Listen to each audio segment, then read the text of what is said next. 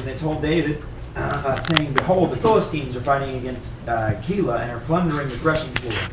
So David inquired of the Lord, saying, "Shall I go and attack these Philistines?" And the Lord said to David, "Go and attack the Philistines and deliver Keilah." But David's men said to him, "Behold, we are afraid here in Judah. How much more than if we go to Keilah against the ranks of the Philistines?" And David inquired of the Lord once more, and the Lord answered him and said, "Arise, go down to Keilah, for I will give the Philistines into your hand." So David and his men went to Keilah and fought with the Philistines, and he led away their livestock and struck them with a great slaughter. Thus David delivered the inhabitants of Keilah. Now it came about when Abiathar, the son of Ahimelech, fled to David at Keilah, that he came down with an ephod in his hand. When it was told Saul that David had come to Keilah, Saul said, "God has delivered him into my hand, for he shut himself in by entering a city with double gates and barns." So Saul summoned all the people for war to go down to Keilah to besiege David and his men. Now David knew that Saul was plotting evil against him. So he said to Abiathar the priest, "Bring the ephod here."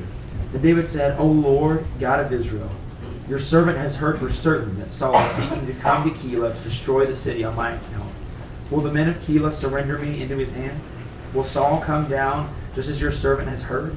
O Lord God of Israel, I pray, tell your servant." And the Lord said, "He will come down." Then David said, "Will the men of Keilah surrender me and my men into the hand of Saul?" And the Lord said, "They will surrender you." Then David and his men, about 600, arose and departed from Keilah, and they went wherever they could go. When it was told Saul that David had escaped from Keilah, he gave up the pursuit. David stayed in the wilderness in the stronghold, and remained in the hill country in the wilderness of Ziph. And Saul sought him every day, but God did not deliver him into his hand. So David finds out that the Philistines are plundering the city of Keilah. Now, David's got plenty on his plate. He's got Saul trying to kill him on a daily basis. But he inquires of God what?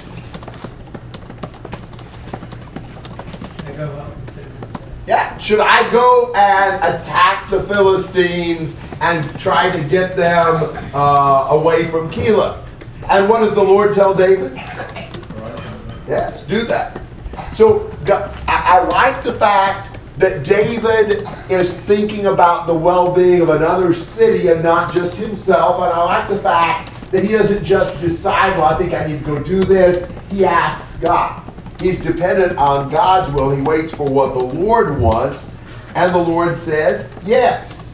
Well, his men, how do they react? They are afraid. You know, that doesn't sound like a good idea to them. So what did David do in verse 4? He asked the Lord again, and the Lord confirmed that he wanted David and his men to go deliver Keilah, which is the thing that convinces the men. You know, that's the thing to do. Show them again, this is the Lord's will. This is the thing that must be done. And so, David and his men go to Keilah, fight the Philistines, and slaughter them and delivers the inhabitants of Keilah. So, David did the kingly thing. He protected this Israelite city and delivered them from the Philistines. Remember again, that was what God originally intended for Saul to do, was to destroy the Philistines. But who's doing it now? It's David, who's really been doing it for Saul even earlier. Well, so David's in Keilah. That would be a walled city. Being in a walled city is a mixed blessing. It offers protection. The walls were for protection, but it also doesn't leave you any way to escape. You know, pretty much you guard the door, and nobody can go in or out. And so Saul finds out David's in Keilah, and look at what Saul says in verse 7. God has delivered him into my hand, for he shut himself in by entering a city with double gates and bars. What do you think about that?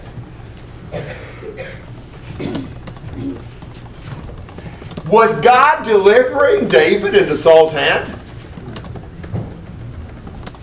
Sometimes we can attribute something to God that's not true. God had no intention of Saul being able to kill David and Keilah. That was not what God was doing. It might have looked like that to Saul. It was mostly wishful thinking on his part, I think. But if I look at circumstances, and I say, well, this and this and this are happening, I know what God's doing. God's doing this. Well, if what I decide God's doing is the exact opposite of his will, that's a pretty good idea that it wasn't God doing that. I mean, take something, this would happen in real life.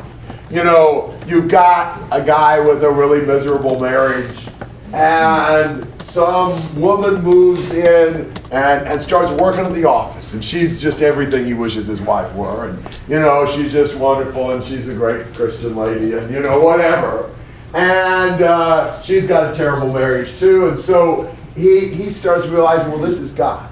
You know, God brought her to me because he wants me to have a happy marriage and a loving family and all this. And I know God wants me to divorce my wife and marry her because here's what God's doing. Well, now, we can see through that, can't we? You know, would God be promoting the very opposite of what he teaches in his word? That's just me wanting something and justifying it by saying that it's what God wants and does as well. That's what Saul's doing. It's an easy thing to do. It's not that we should not give God the credit for the things that he does do. Every good and perfect gift comes from God. It's that we shouldn't blame God for our sinful ideas. They weren't from God. And so Saul's trying to make this sound good. It's amazing to me that Saul would even think God would ever think that. Why would Saul imagine God would want him to kill David after everything that's gone on? But that's what he thinks.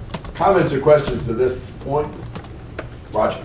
Opposite to David, when he inquires of God to know his will. And I think, you know, a lot of times it's a lot harder to study God's word, pray about it. That's a lot harder than just, look at all these cool circumstances. God must be doing something. You know, it's like, but I don't know what it is, but it looks like that's what God wants. Instead of really just studying God's word, praying about it, and waiting on God to answer our prayers, and for us to figure out what God's will is and doing. That's a great point. It's a great way to express this. That what we really need to see is that just projecting my thinking on God is not the right thing. If I want to know what's God's will, I don't think, you know, I thought about this, and I believe God wants this. That's not how you decide what God wants. You decide what God wants by what he's revealed, by what he said. That's the only way to know. Otherwise, we're just dreaming what God would want. We need to trust the Lord's word and his will. That's what David does. He asks God. What Saul does is he just decides on his own what God's trying to do. Justin. And when we make up what we think God wants, it ends up being what we want. Yeah, we do have a habit of doing that, don't we? Yeah, good point. Yes, Nathan. You know, I think at the end of chapter 22, when David gets the news of what's happened to those priests, he's had a little bit of a wake-up call. Because it seems like at this point he kind of changes pace and starts taking his time, looking to God. And I was going to kind of suggest that, you know, it's always good when you wake up when you've gone too far and messed up and you've gotten off track. But I hope we can wake up before things get that bad and before we cause that much issues in our lives and the lives of people we love. But you see that pattern in David's life. He will drift away from seeking the Lord's will, start doing things his own way, and then God will pull the rug out from under him and he'll turn back to God and start seeking God again. I've seen that happen in my own life too. He actually took what I was going to say. I think it's a good example for us to, see that David, he saw the error of his ways, and then he made every effort to turn around, and he made a complete and total transformation in the opposite direction, where now he's inquiring every single thing that he does, he asks of God. Yes, the right thing to do, and thank God he did see that, and he learned that lesson. Chris? I think it's possible here. I wouldn't expect Saul to expect anything from God after killing all his priests and everything else that's going on. But he also knew that God was with David. And I think it is a possibility here that Saul is insulting God or saying, ha, your God led you right into my trap, and God has delivered him into my hand. That's an interesting reading. So, and then he also, because he says he shut himself in a city, you know, and David has done it himself, even with that God of his. Because at other times, Saul kind of knew where he stood with God when he started making excuses even before he was told what he had done wrong. Yeah, one thing I might say about that is, we never would assume that men without God are totally rational in their thinking. Sometimes they're sort of schizophrenic about these kind of things, but maybe so. That's an interesting approach. John? I was kind of thinking on the same line, but maybe that statement was in public and it was more of like a rallying the troops thing to get everybody going after David. So several different approaches we could take to that. Well, David finds out that Saul is coming down, and his approach is to ask for the ephod. Probably the Urim and the Thummim that were contained in the ephod where you could inquire of God. And so he asked God for help. Will the men of Keilah surrender me? Verse 11. Will Saul come down? Please answer. And the Lord said, he'll come down and they will surrender you. Think about that for a moment. What does that tell you about the men of Keilah? Yeah, that's exactly right. You know, David delivered them from the Philistines, but if they have to confront Saul on the warpath, they're willing to just, sacrifice David to save their own skin. They seem pretty selfish and ungrateful. On the other hand, I don't know if I'd want to confront Saul on the warpath. I can understand their feeling, but it's still kind of sad that they are willing to deliver up David so as not to hide a royal fugitive. I wonder if they're thinking about what Saul did to the priests when I hear that. Yeah, good point. You really don't want to get on Saul's bad side at this point in his career, do you? Yeah, good point. So, David then and his men escape. Now, I think this is interesting. David asked, will Saul come down? Yes. Will the men of Keilah deliver you? Yes. Some people would have then said, okay, Saul's going to come down and he's going to kill him. That's what the Lord said. But what David does, he doesn't have a fatalistic attitude. He doesn't take a passive attitude. Well, that's what's going to happen, so that's what's going to happen. He knows that's what would happen. God says that's what would happen. But David recognizes he has the responsibility then of fleeing. If that's what's going to happen, then he needs to get away. And that's what he does. You know, sometimes we try to pit God's sovereignty versus man's responsibility. And sometimes we'll do that in a way like, well, God said this, so won't do anything. You know, God said he's going to give us our daily bread. No, he intends for us to be active. There's several good ones in the book of Acts. Several. But here's one of them that I remember at the moment.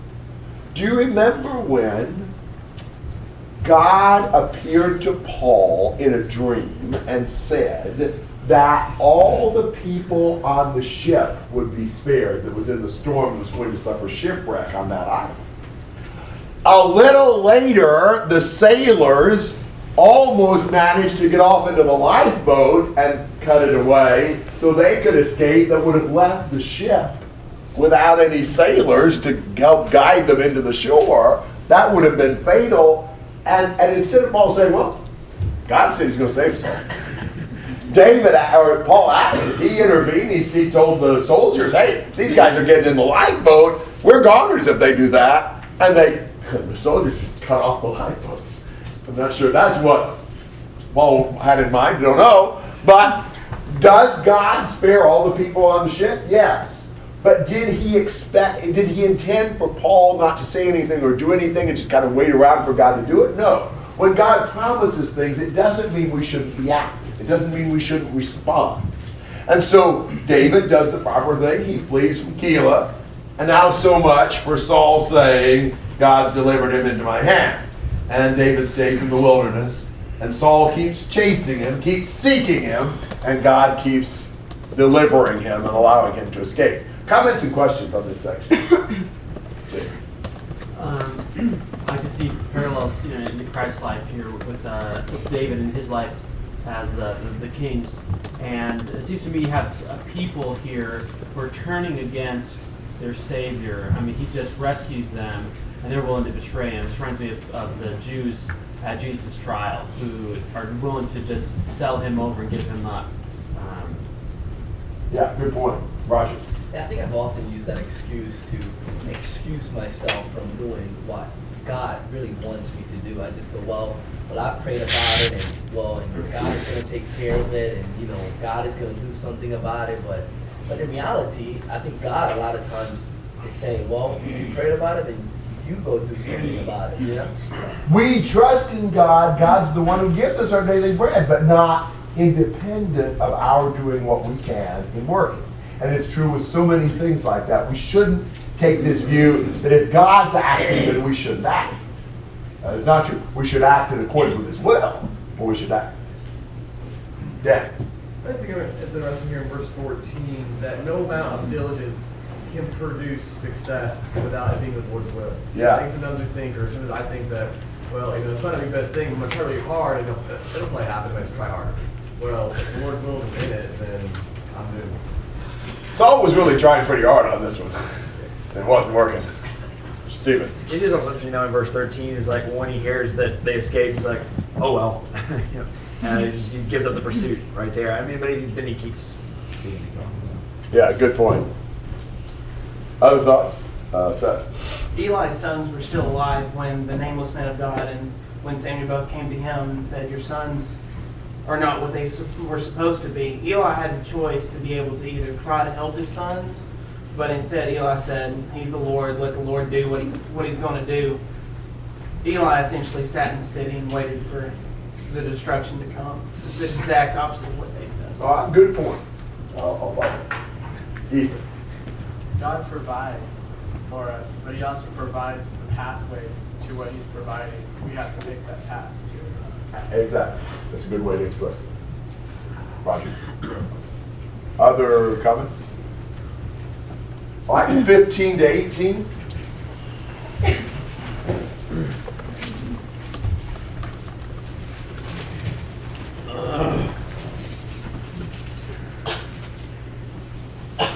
Now David became aware that Saul had come out to seek his life, while David was in the wilderness of Ziph at Horesh. Jonathan, Saul's son, arose and went to David at Horesh and encouraged him in God. Thus he said to him, do not be afraid, because the hand of Saul my father will not find you, and you will be the king over Israel, and I will be next to you, and Saul my father is dead also. So the two of them made a covenant for the Lord, and David stayed at Horesh, and Jonathan went to his house. So Saul's trying to kill David, can't find him. Who does find him?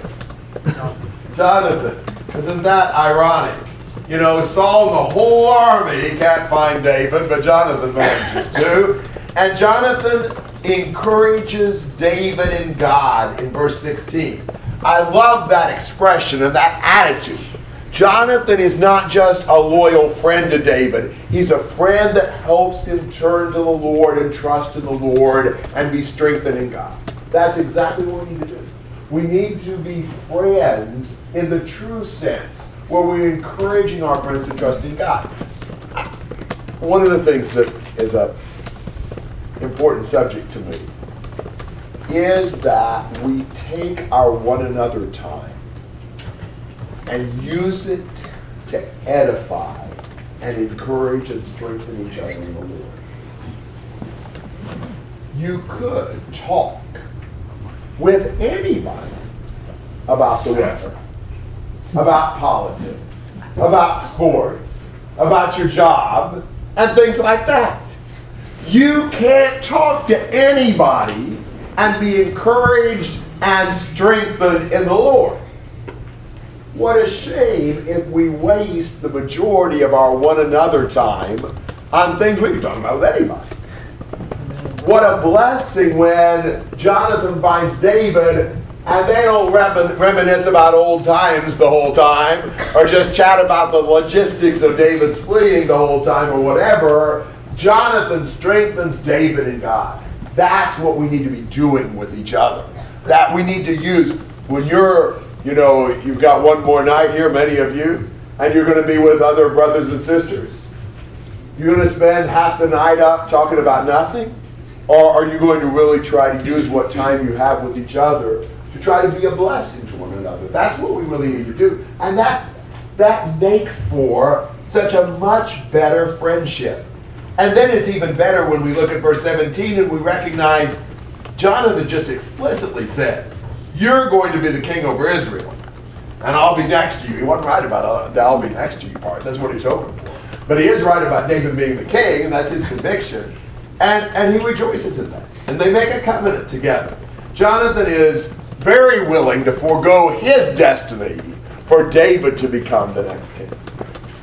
Comments and questions on this section? Yes? And this is once again really shows like the relationship between Jonathan and David, like the ultimate like perfect friendship that could absolutely have. I mean, we're talking about he put his life on the line for David, and now they're helping each other grow spiritually. I mean, you can't really ask for much of a better friendship between Jonathan and David. I mean, in every aspect, it's basically this perfect, ideal relationship you can even ask for. It really is, yes. Very good.